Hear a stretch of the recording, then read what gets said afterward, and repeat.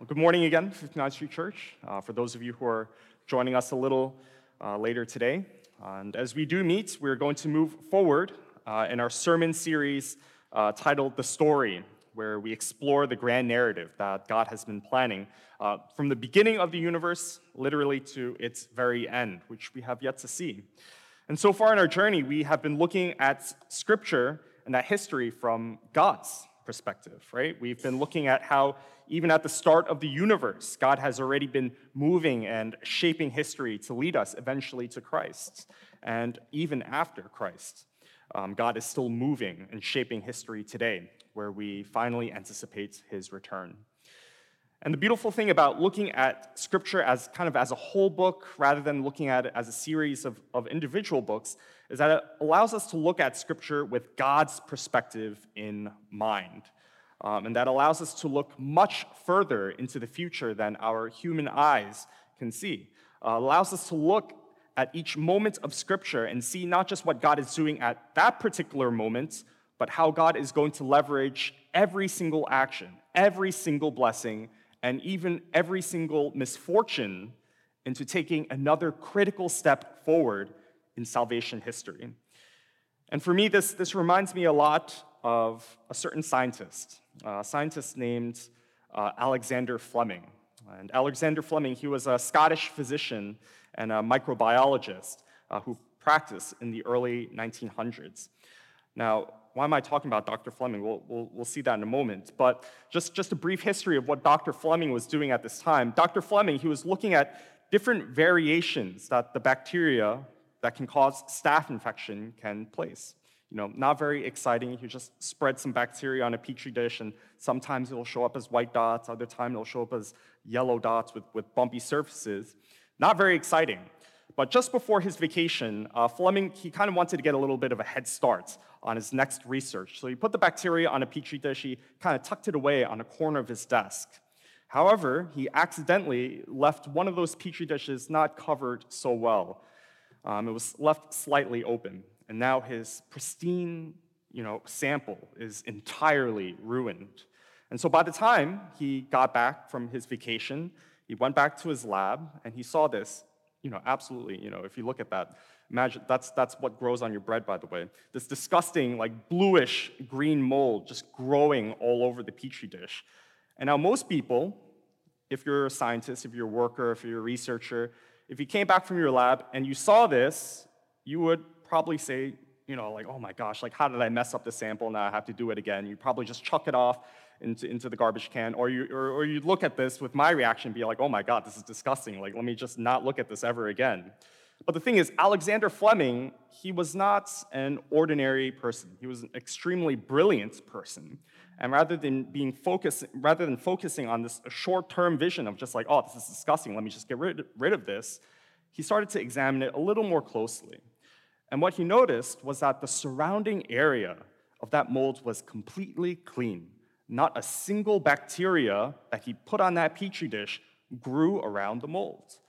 And so looking at it, he famously said, that's funny. Why is this happening? And so Fleming and his assistant, they decided to switch tracks immediately. And rather than being upset at this minor setback, he had the foresight, he had the ability to look into the future, and he also had the courage to realize that this mold had the potential to save countless numbers of lives in the future. And so this guy, this crazy man, he started to grow batches of this disgusting mold, and lo and behold, penicillin was invented. They were able to isolate this antibacterial substance from this mold, and they dubbed it penicillin after the name of the mold, Penicillium. And so in the passage that we're about to read, we're going to see a similar theme of how foresight can change everything, how foresight has the ability to change and also to save thousands, countless numbers of lives. Whereas human beings, we kind of only care about the here and now, how this can benefit me today, this week, this month, or this year. We're going to be taking a look at Scripture from God's perspective to see how even a blessing given to one single person can translate to the salvation of the entire world. And so let's take a look at that today from our passage in Genesis chapter 12, verses 1 to 9. And the word of the Lord says, "The Lord said to Abram, 'Go from your country,'" and this is Abram before his name changed to Abraham. "The Lord said to Abram, 'Go from your country, your people, and your father's household to the land I will show you. I will make you into a great nation, and I will bless you. I will make your name great, and you will be a blessing. I will bless those who bless you, and whoever curses you, I will curse. And all peoples on earth will be blessed through you.' And so Abram went, as the Lord had told him, and Lot went with him. Abram was 75 years old when he set out from Haran. He took his wife Sarai, his nephew Lot, all the possessions they had accumulated, and the people they had acquired in Haran, and they set out for the land of Canaan, and they arrived there. Abram traveled through the land as far as the site of the great tree of Moreh at Shechem. At that time, the Canaanites were in the land. And the Lord appeared to Abram and said, 'To your offsprings I will give this land.' And so he built an altar there to the Lord, who had appeared to him. From there he went on towards the hills east of Bethel and pitched his tent, with Bethel on the west and Ai on the east. There he built an altar to the Lord and called on the name of the Lord. Then Abram set out and continued towards the Negev." Now in this passage, God gives Abram, or Abraham, three promises, or three blessings. God promises Abram a people, a place to live in, and God also promises to make Abram's name great. And so let's take a look at the first promise here today, the promise of people. Now, from Abraham's perspective, and if you look at his life as a whole, we know that this was probably one of the most frustrating promises that Abraham had, right? Abraham, he left his own father, he left his family, his entire tribe, only to wander in this wilderness, bearing no children whatsoever, even though God promised that he would have a people. And in our modern age, I think this is something that we're encouraged to do, right? We are encouraged to kind of leave the nest, to kind of start our own lives, to move off to another city and be independent. But during Abraham's world, this was absolutely unheard of. No one did this. To leave your family, to leave your tribe was literally social suicide, right? You lost your identity as a person. You cut yourself off from the support of your friends, your family, your neighbors, and you're most likely seen to be a traitor of the family. Like, how can you leave us? Like, where are you going to go? You're supposed to continue the progeny. You're supposed to continue the generation here where we have lived, where our forefathers have lived. And so for the vast majority of Abraham's life, you see this intense desire from Abraham to create a family of his own, to restart that family that he has lost. And so to reestablish this familial circle that he lost, we see that Abraham has a very short-sighted vision as he sleeps with his female servant, Hagar, to try to speed up the process of having offspring. And so when God finally intervenes, and when God finally gives Abraham and Sarah their first child, we see that Abraham is finally overjoyed. He finally has his first legitimate son. And when we study the story, we kind of stop our analysis here, right? We look at the story as God's faithfulness to Abraham, or God making the impossible possible with having, a 100-year-old man and woman, have their first child.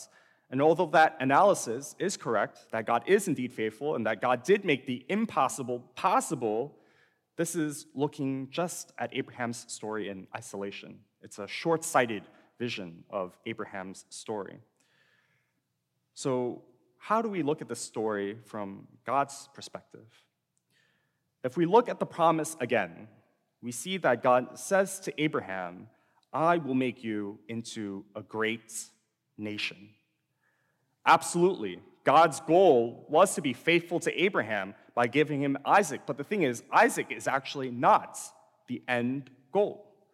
God's story moves on, and as God's story moves on, God's mission moves on as well in saving the entire world. So when we see God promising Abraham a nation, it's actually much more than having kids. And so what is a nation then? Well, a nation is commonly defined as a community of people who have a common descent. And so for the Israelites, tracing that descendants back to back to Abraham. They have a common history, and so for the Israelites, again, they identify with being slaves in Egypt, being led through the wilderness, and they also have common social values. And so if we take that definition, and if we think about it, what we really see is that a nation is a cultural force within the world. So when God promises to Abraham that God will make him into a great nation, God's not just talking about having kids. God is talking about how he's going to use Abraham to create a new political, a new cultural, and a new religious order that the world has never seen before. God is creating his own kingdom and his own cultural force in the world where Yahweh himself will rule as their king. And so when Christ and when Paul in the New Testament talk about how Christians, we as Christians, belong to Abraham, it's not because we are genetically linked to Abraham, but because we're part of this new culture. We're a part of God's culture, and we belong to God's kingdom. And it's because we embrace God's culture that we are considered one of Abraham's offsprings. And so we have the first promise. The promise of a people, of a nation, the promise of a cultural force within this world. But we also see God making a promise of a place as well. After all, I don't think you can really have a nation without a land or a place. And so for the Israelites, as they're leaving Egypt, as they're hearing about the story told to them by Moses, this is a promise that these Israelites have been waiting for. Just like how Abraham has been waiting for his child, the promised land is the promise that these Israelites have been waiting for. And the Israelites, they understand themselves as God's people, and as they're released from Egypt, as they're finally free from slavery, they now see the promised land is beginning to become within their reach. And unfortunately, for the Israelites, they too also saw the land as the end goal, as opposed to a means to an even greater blessing, to be a blessing to all nations. And so let's think about this. How is the land supposed to be, or how is Israel supposed to be a blessing to all nations? How's this specific piece of land supposed to bless everyone? Or more accurately, why did God choose this piece of land? And if you read through the Old Testament, you'd always see the promised land, or Israel, they would always be pictured as a land flowing with milk and honey. And just offshoot Bible trivia or like Old Testament trivia. Like, why milk and honey? Well, cows have to chew grass in order to produce milk. Bees have to find flowers in order to produce honey. And so if there's a lot of trees, if there's a lot of flowers, if there's a lot of grass, then it must be a fertile land. So that's just an Old Testament way to say this is a very fertile land. Or also, if you read the Israelite spies who went out to scout out the land, they also saw the same thing about how fertile this land was. But truth be told, in ancient Near East literature, both in the Old Testament and in other cultures around the time, they unfortunately kind of had pretty exaggerated claims about the land that they lived in. In both ancient Israel and both modern Israel, although they do have plots of fertile land, a lot of Israel is also very rocky and very mountainous. And so if God's primary focus for Israel was for them to be a prosperous, agricultural nation, then God certainly could have done a much better job, right? God could have settled them near the Nile River, or God could have made the Israelites take over Egypt, which was the breadbasket of the world at that time. There were much more fertile areas than in Israel, and it seems like agriculture isn't quite God's end goal here. And so it seems that relative economic comfort or prosperity isn't the main objective of this nation. And so if God's goal was for Israel to be separate from other nations and preserve their holiness, where they wouldn't be influenced by other cultures, other practices, other religions, one theologian, Michael Williams, he humorously said that God could have just placed the Israelites in Madagascar, or in Iceland, or in some other remote place in the world where they'll never have contact with anyone else, where they can live out their faith in absolute purity with no corruption. But that's not the case either. And so we see that even the maintenance of Israel's moral purity wasn't the end goal either. So if God's goal is neither blessing Israel with material abundance or maintaining Israel's holiness where they will never have any contact with corruption, if that's not the end goal, then what is God's end goal? God's goal is for Israel to be a missionary nation. God's goal is for Israel to be a missionary nation. If you look at the geography of Israel, you can see the separate tribes there. To the west, you see it's sandwiched between the Mediterranean Sea to the west and the Syrian desert to the east. And so this means that if any one person or if any group of people want to travel through Asia Minor, or through Africa, they must pass through Israel. And so Israel served as a geographical bottleneck between three major continents, which made Israel the perfect place, not for agricultural prosperity, not for moral purity, but the perfect place for cultural exchange. If a nation is supposed to be a cultural force within this world, capable of influencing other nations, then placing Israel right in the middle of three continents makes Israel the greatest place to be a blessing to all nations. The land is not just a gift. The land is not just God fulfilling his promise to Abraham.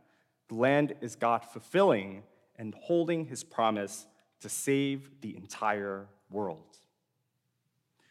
And so as the Israelites heard the story of Genesis, where they learned the story of the creation, of fall, of God's choice of Abraham, what is it that they actually learn about Yahweh?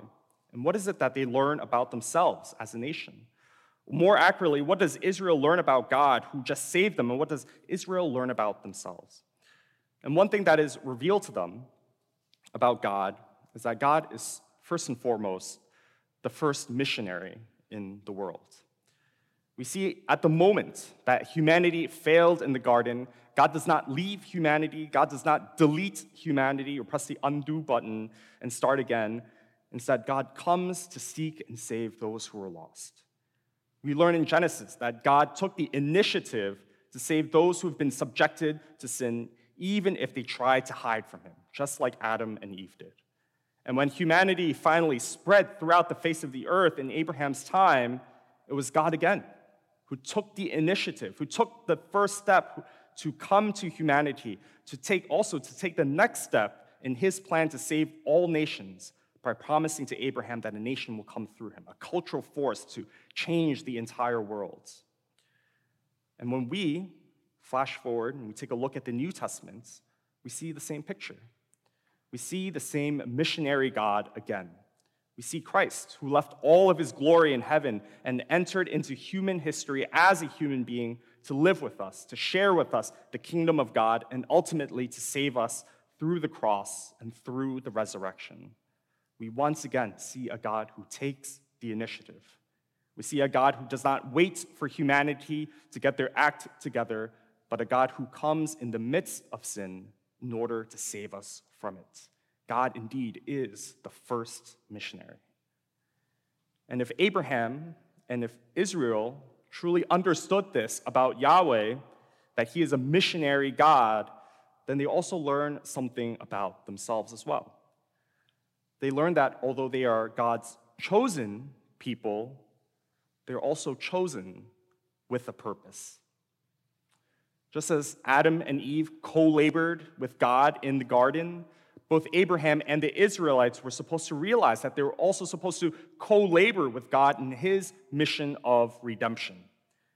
Being a missionary and showing people or talking to people about the way of God isn't unique to the New Testament. This was the same mission in the Old Testament, where the people of God were supposed to live a lifestyle that is so unique, to live in a country where there is justice, mercy, the forgiveness of debts, and also the liberation from bondage. This was supposed to be a place that people desire to come to, a place where they could find rest for themselves, a place where they can finally find out who this God is, who this Yahweh is.